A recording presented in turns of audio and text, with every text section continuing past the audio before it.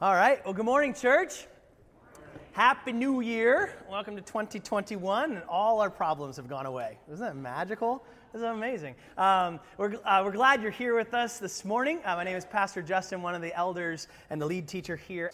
We are excited in this new year to be starting a new sermon series on the books of 1st and 2nd Timothy. These are Paul's letters to Timothy. Now, anytime you're reading a message, you're hearing words, you always want to ask the question, what is the context of the message that's being spoken? In fact, the word context means, there's kind of a technical definition, the circumstances that form the setting for an event, statement, or idea, and in terms of which can be fully understood and assessed. In other words, if I have a piece of puzzle piece, to be able to fully understand what in the world I'm looking at with that single piece, I need to fully understand that piece. I need to see it placed in the context of the larger puzzle. So to help us fully understand, we need the context. Now, there are three essential elements in context that we want to look at this morning. Number one, the author and audience. We need to know when something is spoken or written, who said it and who are they saying it to. The second thing is to know the aim, the one who wrote it. Why are they saying it? What are they trying to communicate? What's the purpose? And then number three, what's it about? What is the content that they're talking about? So, I'll give you an example. If I told you, move, if I just looked at you and said, move, you're like, do you want me to, what do you want me to, I don't know. Do you want me to, go to the side? I don't understand. What do you need? You context, right? So who's the author? Who's the audience? If I'm your 10-year-old sibling and you're my little brother or sister and you're standing in front of the TV and I say move, I want you to step to the side. My aim is to get you to move laterally. What's it about? Me watching the rest of my Power Rangers episode, right? That's what it's about. If I'm a general and you're the soldier, and I don't feel like you're moving fast enough, and I say, move, soldier, and I don't want you to move to the side, I want you to go faster, right? That's my aim, to quicken your pace. What's this about? It's about getting to our location faster and more orderly. I remember one of my best friends, Luke, we were at basketball camp one summer. We were about 4th grade, and the coach was dividing up teams, and he said to Luke, go over to this team, and Luke wasn't paying attention because he's in 5th grade, and the coach says, move, claps his hands, startles Luke, trips over his own 2 feet, and breaks his wrist. He's out of camp for the rest of the week. It was hilarious and tragic, both at the same time. If I said move and we're on the dance floor, I want you to get jiggy with it, right? Nah.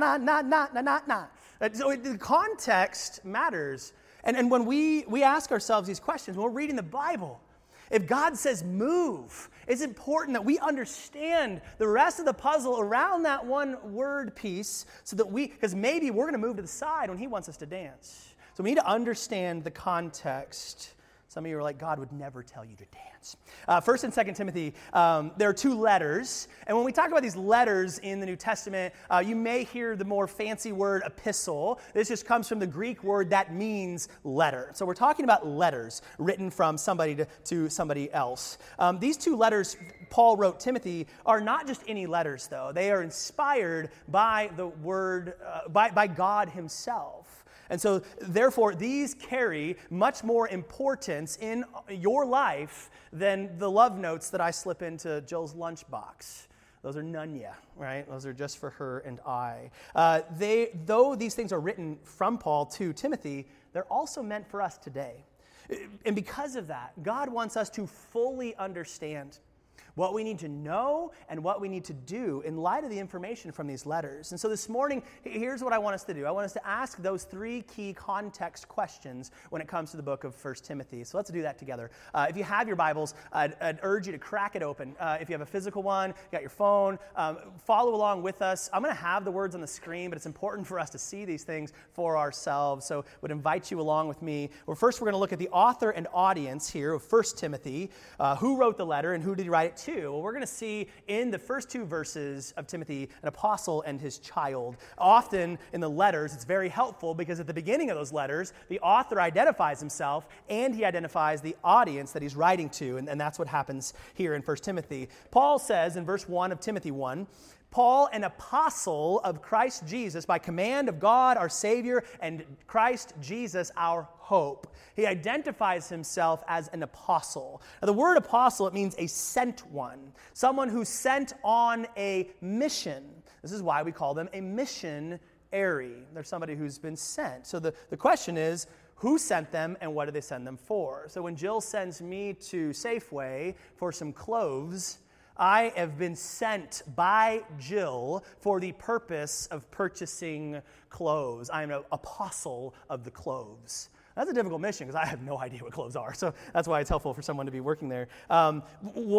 Who sent Paul? Well, he says here, I was sent by command of God, our Savior, and Christ Jesus, our hope. He has been sent by God and Jesus. You don't get a higher rank of command and authority than God himself. And what did God send him to do? What is his mission?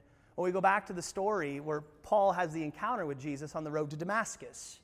And you remember this moment as he's speaking about what Jesus is speaking to Paul, and then later tells, I believe it's Ananias, what the purpose is. He says, "Go, for he is a chosen instrument of mine to carry my name." Here's his purpose, to carry my name before the Gentiles and kings and the children of Israel. So what is Paul's mission? To carry the name of Jesus, to proclaim the good news that Jesus has died and resurrected, and everything is different now. He is the king. And he's going to do that, he says, with the Gentiles, that's the non-Jewish people, the rest of the world, and the kings and Israel. And what we see here specifically in 1 Timothy is he says, "For this I was appointed, commanded by God, a preacher and an apostle, a sent one, to do what? A teacher of Gentiles in faith and truth." Paul is specifically a missionary taking the gospel of Jesus as a Jewish person from the Jewish people to the rest of the world. In fact, as we talked about last week, much of Paul's life and ministry is unpacked in the book of Acts. We saw that he took 3 missionary journeys, and while he was on these journeys, he wrote 3 missionary letters. Some people would argue that he wrote Hebrews, and that would be a 14th if that was the case, but we know pretty sure that the other 13 are from him, and he writes these letters to these individuals, like with Timothy, sometimes to a church, like in Ephesians and Philippians, and each time he's writing to his audience about how the good news of Jesus should transform their lives. So Paul, the one sent by God on this mission to carry the name of Jesus, he writes to, he says to Timothy, my true child in the faith. My true child in the faith. Now, this father-son terminology was very common in discipleship relationships at the time. I tried this on one of the guys in my discipleship group, Josiah. I keep calling him my son, and he hates it. He said it kind of creeps him out, so we've cut that out of our conversations. Sorry, buddy. But it also underlines the intimacy of their relationship. The discipleship isn't the context of a cold classroom. It's the context of an intimate relationship, like you would see with a father and a son. And I think about the relationship I have with my father and the intimacy of somebody raising you since you were a newborn. And the tears we've cried together, the joys, the hugs, the travels. He came with me on my baseball trip a few years ago. The things that we've done together, the intimacy of father and a son. And we see this. Timothy was like a son to Paul, probably the closest friend and companion that he had. In fact, in Philippians, he has these words. I mean, the affection and the admiration he had for Timothy was unlike anybody else. And he says that here in Philippians. Notice what he says. "If the Lord Jesus is willing, I hope to send Timothy to you for a visit." He wants to send Timothy to the Philippian church. Why? He says, "I have no one else like Timothy who genuinely cares about your welfare."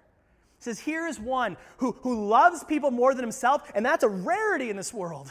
This is my son, and I'm so proud of him." He says, "All the others care only for themselves and not for what matters to Jesus Christ, but not my Timothy. He says, but you know how Timothy has proved himself. And here's that language again, like a son with his father. He has served with me in preaching the good news. In fact, in 2 Timothy, he gets very personal and intimate with Timothy in his instructions. And he's going to pass the baton of his ministry off as he knows that his time is short. And he wants Timothy to carry on his legacy for him. And Paul, of course, we know, didn't have any, most likely, we have no record of him having children of his own. So a special importance here in their relationship. Now, we saw last week these two met on the second of Paul's 3 missionary journeys in Lystra and Derbe, kind of where modern-day Turkey is. And Paul asks him to join in the fun, and they travel together. And even when they're apart, when they're not traveling companions, they're furiously writing letters back and forth to each other. You think about it's kind of first century texting. They're going back and forth constantly. Just got stoned, LOL. Context matters. And because he trusted Timothy, he sent Timothy to do some of the most difficult tasks. And we're going to see next week that this is one of those extremely difficult tasks, what Timothy's doing in Ephesus. So let's look at the aim. Why did Paul write to Timothy? What's his purpose in writing to him? Well, for that, we're actually going to flip ahead to 1 Timothy chapter 3. We're going to look at the end of chapter 3. And if any of you were following along in our reading plan that we just started this week, some of you might have looked at day 1 as we're starting the letter of 1 Timothy, and you're like, why is the first reading in Timothy 3:14-16? Wouldn't you start at the beginning of the letter, Justin? Why are we getting things out of order here? Well, the reason we're going to see here is very clear as we read. The literal center of the book of Timothy, or close to it, is where we find the purpose. It's central to be able to understand this letter. We need to know why Paul's writing it. So we want to start here in these 3 verses. Notice what he says in verse 14. I hope to come to you soon, but I am writing these things to you so that if I delay, and I was about to tell him his purpose, but what does he say here? In verse 3, we see of chapter 1 that Timothy's in Ephesus at the time, and Paul wants to join him, but he says, I might be delayed. Don't know why, if he anticipates a donkey breakdown, exactly what would be keeping him from coming, but he anticipates that could happen. So he writes Timothy this letter, and he says, ahead of my personal arrival, if I do indeed get delayed, here's what I want you to be doing in my absence. What's the purpose of the letter? If we're to understand 1 Timothy, we need to understand what he says next. So that, if I'm delayed, I'm writing these things to you now so that you may know how one ought to behave in the household of God. He wants Timothy to know how one ought to behave in the household of God. Now, Timothy is not one of the pastors, the elders in the Ephesian church. He's a sent one to that church. That's the ministry of the apostle or the missionary. They go to these churches to encourage them. This church is only about 10 years old. So imagine a 10-year-old church. Any 10-year-olds that you know that are just fully grown? They're developed, they're driving their own car, they're holding down a steady job, raising kids of their own. No, like 10-year-olds still have a long way to go, right? Need a lot of help. Well, a 10-year-old church, it's the same exact thing. And so Paul is sent Timothy there to show them how they ought to behave. Now, to do that, if you're going to tell somebody else, instruct someone on how they're supposed to live, you need to have some authority, right? If I'm going to stand here from this stage and tell you, instruct you on how you should live your life as a spouse, as a parent, as a coworker, your thought life, that authority from which I'm speaking needs to come from higher up the chain of command than me. This can't be Justin's idea or Justin's purpose for your life. This needs to be from the Word of God. And that's why it's so important that Paul at the outset says, I've been sent to you to instruct you these things from God himself and Christ Jesus, our hope. And so Paul, with the authority of God, tells Timothy to instruct these people in Ephesus how to live. And what context did he say? How to behave where? How to behave in the household of God. So what do we mean by the household of God? Well, he's not talking about a physical family, mother, son, children, or mother, husband, children, mother, father, children. I don't know. Nuclear families are tough. Physical building, right? We're not talking about a physical family nor a physical building. We often use language, like even maybe today, he said, we're going to church. Well, what does that mean? When we talk about the word church, we're talking about a location, we're talking about a building. What are we talking about? Well, he clarifies this in the next sentence. He says, in the household of God, which is the church of the living God. The household of God is the church of the living God. Well, if we're going to use that language church, let's clarify what we're talking about here. Growing up, I went to K Beach Elementary here locally, and we would have these assemblies where the principal would get on the intercom and, attention all teachers and students, please report to the gymnasium. And so we'd come, he would call us out of our various classrooms, and we would gather together, we would assemble in the gymnasium, right? So then we'd have a time where maybe it was announcing the winner of the summer reading contest, and you would be crowned like book king of the universe, and maybe it was that we were going to have a school, one of the elementary classes sing a song or play a number from their band. We'd hear the band rocking hot cross buns. You know how good that was? Close. What we see here, the church, when we talk about the church literally means called out ones, ekklesia, called out, and also the definition is an assembly. And what we see is that God has called us out from sin and death and darkness. And he has called us to gather into his kingdom of light. We're the called out ones, the ones that assemble together. And when we're talking about assembly, we're not just meaning in a building, but it's those who have been gathered together in Christ. Those are the ones that he's referring to here as the church. And so Paul tells Timothy to instruct that assembly, that gathering of believers, and to show them how they ought to live, how they ought to behave.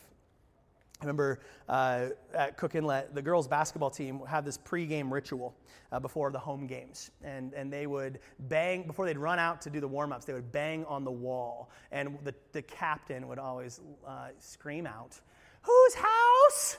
And then the rest of the girls would go, "Our house." "Whose house?" "Ours house." It was really intimidating for the other team, right? That soprano really got them. So here's Paul, and probably more of a bass. "Whose house?" And he would answer, "God's house."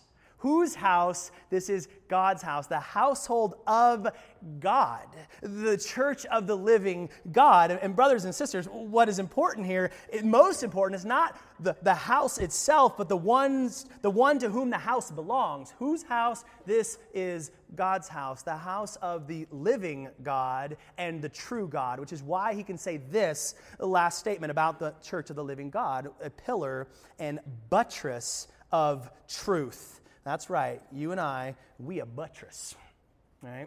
Now, I had a lot of buttress jokes all lined up, and the elders vetoed them all. So we're just going to have to kind of wing it. Daniel, our youth pastor, he was leading worship up here. He said we should call this message "Being a Better Buttress," which is true. But I said, hey, you're the youth pastor. Stay in your lane. I'm preaching the sermon here. He preaches one sermon and it goes to his head.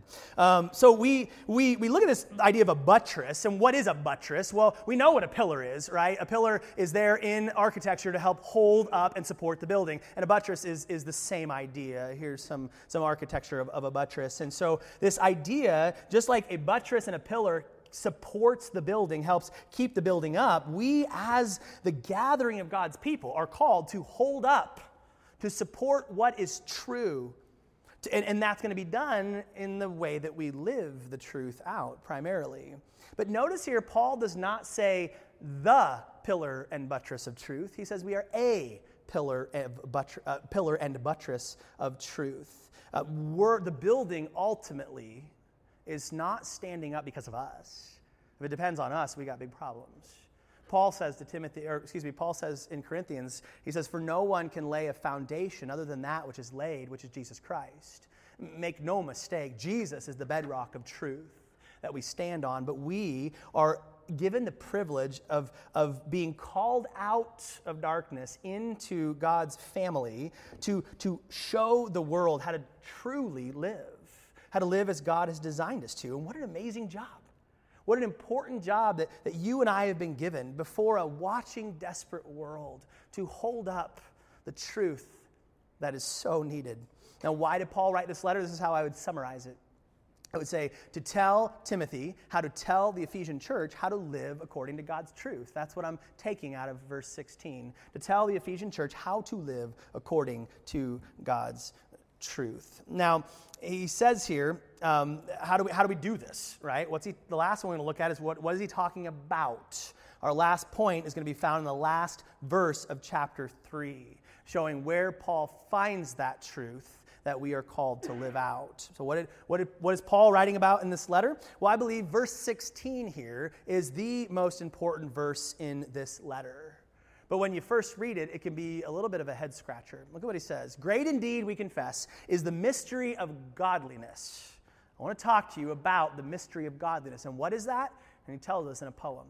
It was manifested in the flesh, vindicated by the Spirit, seen by angels, proclaimed among the nations, believed on in the world, and taken up in glory. So he unpacks this idea, and most scholars agree that this is part of a poem or a hymn that would have been very well known at the time. Notice he doesn't even mention, he just says he. He doesn't say who he was talking about, right? He just kind of goes into this thing. It's a little confusing. But they would have known this poem or hymn at the time. It's like from all my folks that were raised in the 90s, if I was to sing to you, you came from heaven to earth to show the way. This is the key choreographed move in the 90s, right? You know everybody that had a mullet at that time knows what I'm talking about, right? So we're talking about Jesus. I said you came from heaven to earth. But they know we're not talking about aliens. That was a song. We know the context of the song. We're talking about Jesus coming to earth to live as a man to die for our sins. And so similarly, they would have been tracking with this poem or hymn that he's quoting here. Now, what is this poem? He says it's the mystery of godliness. So what in the world is he talking about here? The mystery of godliness. It kind of sounds like a bad Nancy Drew novel, doesn't it? We know when we hear the word mystery, often for us, and even how it's defined in Webster's dictionary, is something difficult or impossible to understand or explain. Something difficult or impossible to understand or explain. So we might think of Scooby-Doo in the Mystery Machine. We know, like for me, a Rubik's Cube is impossible to understand. For some of you parents, your teenager is impossible to understand. Can I get a witness from the congregation, right? For me, growing up, girls are impossible to preach. I got the first amen. Great, awesome. Just preached about the gospel, and now we get. So they were impossible to understand, right? Why is she crying? I have no idea, right? I'm a boy. I do not. It's a mystery. But what we see here, that's not what the Greek word mystery meant. The word mysterion meant a secret yet to be revealed. A secret yet to be revealed. So not necessarily that it was really hard to understand, but that up until a certain point in time, this had not been revealed. So imagine if I have a birthday, I do, we all do, and I haven't revealed, you don't know when it is. I have never told you what my birthday is. It's a secret. It's a mysterion. Now that doesn't mean that you're like, what do you mean birthday? What is this cake and presents and getting a year older that you speak of, right? It's not hard for you to understand the concept of birthday. It's information that is yet to be revealed to you. Now, what we see here, when we talk about a mystery that's yet to be revealed, what is the mystery that had yet to be revealed? He says it's the mystery of godliness. The mystery of godliness. Now, when we say godliness, what would they have meant at the time? This is actually a key word to understand 1 and 2 Timothy. We need to understand the idea of godliness because the word shows up 15 times in the New Testament. And 10 of those 15 times are found here in these two short letters. This is a central idea in what Paul is trying to communicate to Timothy. Now, Philip Jensen says that we've kind of hijacked this word, and one of the things we've done is we often take the word God out of the concept of godliness. Or maybe to be better said this way, we often add an O to godliness and make it goodliness. And we focus on the moral behavior aspect of this and minimize the person of God himself in the process. So when we would say, man, that person is not being very godly, we often mean some kind of immoral behavior. They said a bad word, they did a bad thing. Now certainly, and hear me on this, morally right behavior is a part of godliness. But it's not the central aspect. What's the central aspect of godliness? God himself, right? It's right there in the word. The word itself in the Greek, it meant reverence or respect toward God. This is our disposition toward God, that we would fear him, right? That's the beginning of wisdom. A right respect, reverence, and worship of God. So when we talk about godliness, we're talking about worshiping God rightly, praising him as he is due, walking with God, living before God, living like God. And so that's a lot more exciting than just don't cuss, right? This is an active, joyful, worshipful life with God himself. Now, what's the secret of how to be in a right relationship with God?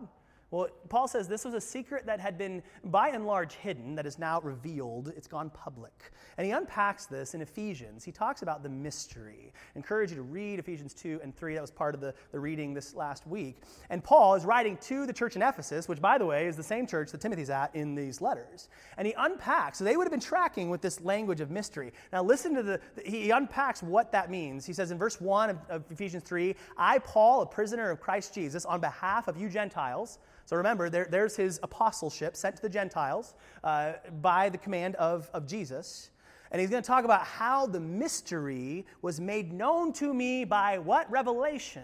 God revealed to Paul the mystery that he was going to pass on. Now look at what he says. The mystery of who? The mystery of Christ. The mystery of Christ, something that was not fully understood in the Old Testament, which was not made known, he says, to the sons of men in other generations, as it has now been revealed to his holy apostles and prophets by the Spirit. They knew a deliverer was coming, but they did not have the full revelation that Paul and the disciples had now. And notice what he says. This mystery is, here's the mystery. This mystery is that the Gentiles are fellow heirs. Remember, Gentile just means non-Jew, the rest of the nations. Are fellow heirs, members of the same body, and partakers of the promise in Christ Jesus. How are the Gentiles welcomed in? Through the gospel. This is the mystery. He says, to bring to light for everyone what is the plan of the mystery hidden for ages in God, so that through the church, the called out ones, the assembly, the manifold wisdom of God might now be made known to the rulers and authorities in the heavenly places. So what Paul is saying is the secret that was revealed was that the Gentiles were to be included in the family of God, which is the Jews, the Jewish people. How? Through the church. Through being gathered in Christ. How would that happen? Through the gospel. The mystery is that the gospel unites Jew and Gentile to become the people of God, the church. Now, some of us are like, yeah, no duh, right? Like from where we're sitting, we got Jew and Gentile. We know that anybody, Jew or Gentile, can be a part of the church, and we know the gospel. We know that. But remember, this was a huge moment of transition in history. That God had been working primarily through the Jewish people, the nation of Israel, and now they're introducing this concept that he's gathering these people from every tongue and tribe and nation in Christ. This was Paul's life work, to preach the mystery of how people access God through the good news of Jesus, the Gentile and the Jew alike.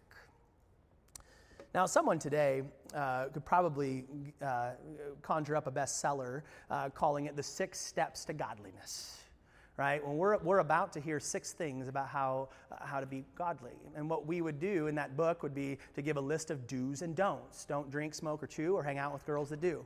Go to church and share your toys, right? There's their 6. But what we see here from God, what we see here from Timothy, or from Paul to Timothy, is not a list of do's and don'ts. What we see next, the revelation of the mystery of godliness, is 6 dones. 6 things that God has done in Christ to ensure godliness among his people. The great secret of godliness is not found in our approach to God. It's actually found in God's approach to us. Because in our sin, listen, there was nothing we could do to access God, right? There's none who sought him. So in order, we could do nothing to be like God, to worship him rightly. So Christ did for us what we could never do. The secret of godliness lies in the gospel that Paul lays out here in verse 16. Let's look at this. The mystery of godliness, it's Jesus. It's Jesus himself.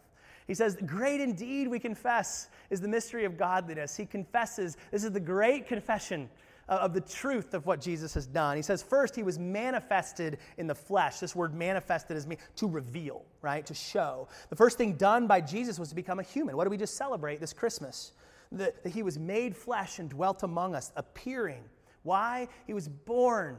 He was born to live the life that you and I could never live. The only one who truly lived godly. And he was born to die for those of us, the rest of us who lived wrongly, not according to truth, but according to falsehood. And what did we just sing this last Christmas season? Born that man no more may die. He was born so that he could die, so he could live, so that you and I could die with him, so that we could live. He was manifested in the flesh. Then he says he was vindicated by the Spirit. Vindicated. Now, that's a big fancy word. Justify means a similar thing. It's to show to be right. Kind of a courtroom term, right? The Holy Spirit showed that Jesus was the right, approved, sufficient, perfect sacrifice from God. And we first see this at the baptism, right? When Jesus comes out of the Jordan and the Spirit descends on him. And what does God say? This is my Son in whom I'm pleased. Shown to be the right deliverer. But then ultimately shown to be that in his resurrection. This is what Paul tells us in Romans chapter 1. Declared to be the Son of God in power, according to who? The Spirit of holiness, vindicated by the Spirit. How? By his resurrection from the dead, Jesus Christ our Lord. The Spirit shows us that the receipt, the proof of purchase, to prove that Jesus died for your sins, has forgiven you, released you from condemnation, and transferred you from the domain of darkness to the kingdom of light. If he did not rise from the dead, we have no proof that that was a sufficient payment. But we see in his resurrection the Spirit saying, this is the one that we had been waiting for. This is proof of what Jesus has done. Jesus conquered sin, not you or me. Jesus conquered death. Jesus conquered Satan. Jesus conquered shame. It's not what I've done, it's what he's done.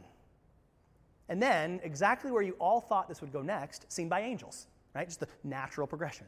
No, of course not. You're going, wait a second, this seems a little random here, right? But why would they say seen by angels? What's the importance of that? Well, we know that Jesus is raised as the Lord of all, the King of all, and that's not just the realm that we can see. Look at Ephesians 3:10. We read this earlier. God's purpose in all this was to use the church to display his wisdom in its rich variety to all the unseen rulers and authorities in the heavenly places. That Jesus was shown through his resurrection and his work in us as his church that he is the rightful king. And he's showing not just the seen realm, but the unseen realm. Let heaven and nature sing. Jesus is the Lord of all. And we know these angels, just like the prophets and those in the Old Testament. In 1 Peter, he says in chapter 1, they longed to see. They were looking into these things that were coming, the secret that had yet fully to be revealed in the Old Testament times. They looked forward, and now they're seen. Jesus is seen by these angels. Then he was proclaimed among the nations.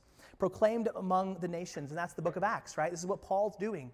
That out of the Jewish people, they are now, as disciples, going to the rest of the world to proclaim this good news that he was manifest in the flesh and now is risen, vindicated by the Spirit. Proclaimed through the world, the mystery revealed, and he was believed on in the world. What is it that they're proclaiming? What's the message that his disciples trumpet?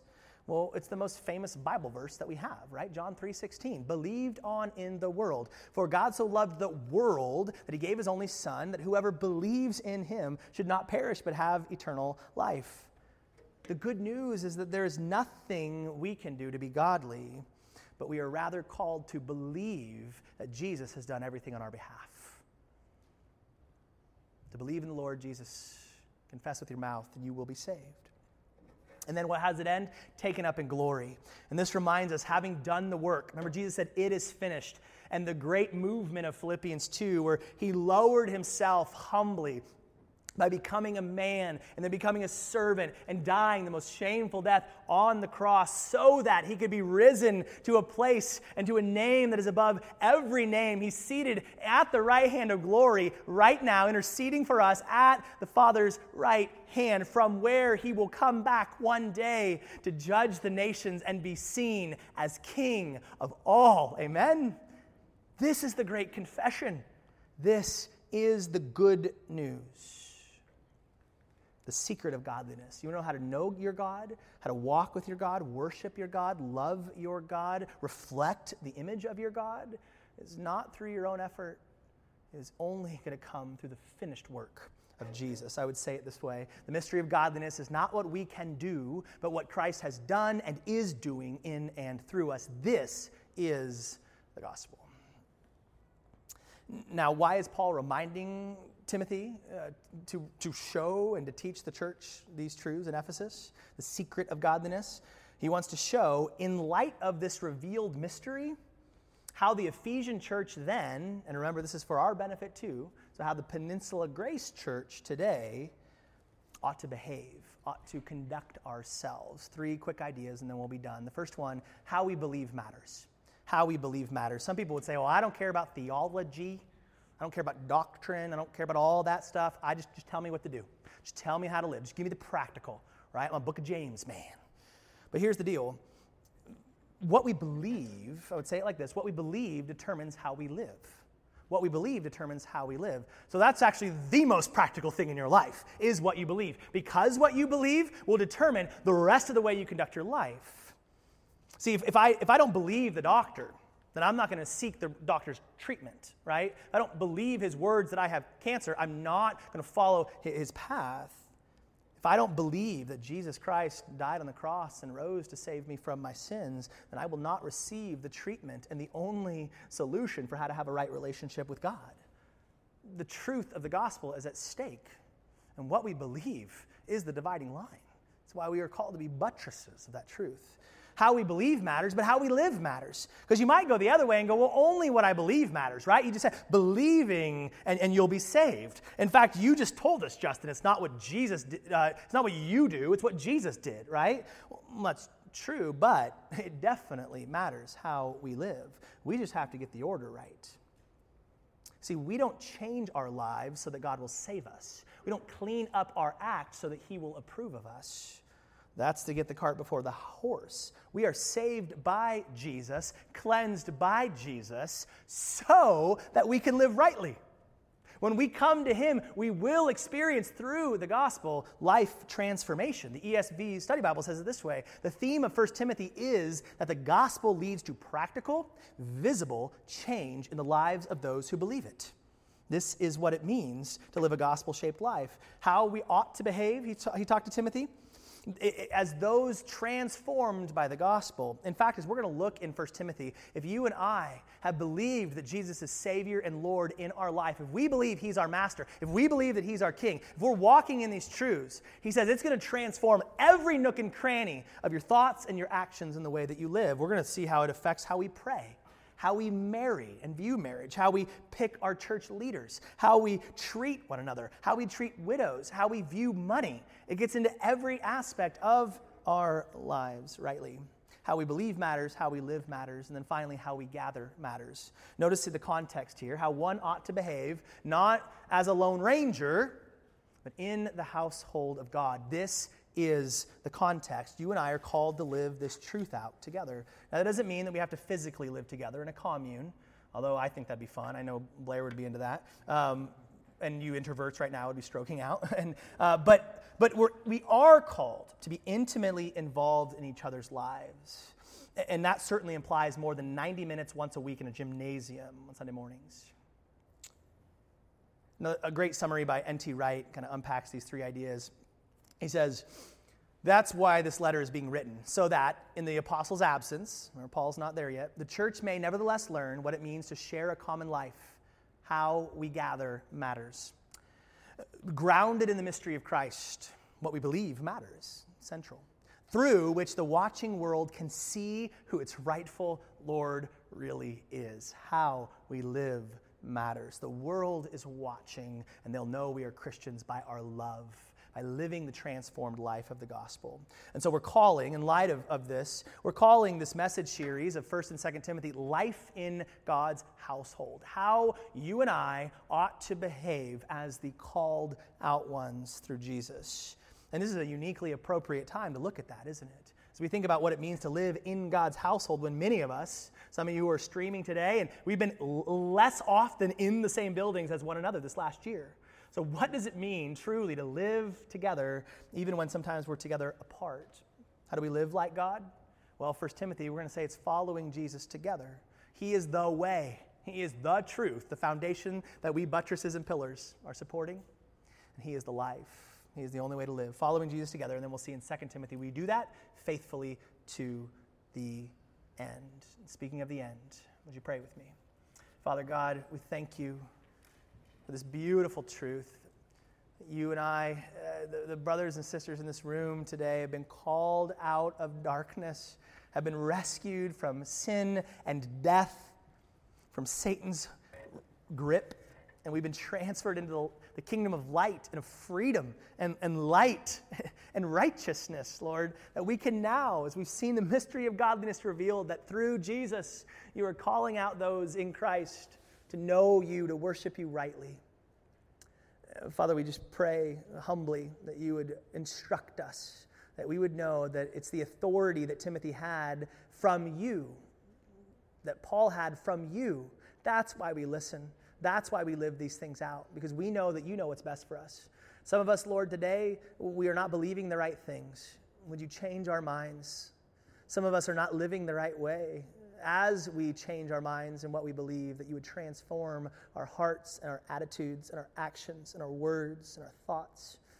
And some of us are not gathering rightly. Some of us are trying to do our own thing, and we're not in community with other brothers and sisters to hear hard words, to hear encouraging words, and to show this world the peace and joy and love of Jesus Christ himself. The mystery has been revealed, and you've chosen to do that in your church. What a privilege we have to hold up the church, to hold up the truth in the way that we live in front of the watching world. Father, we do this by your grace, for your glory. In the name of the mystery revealed, Jesus Christ himself, we pray. Amen.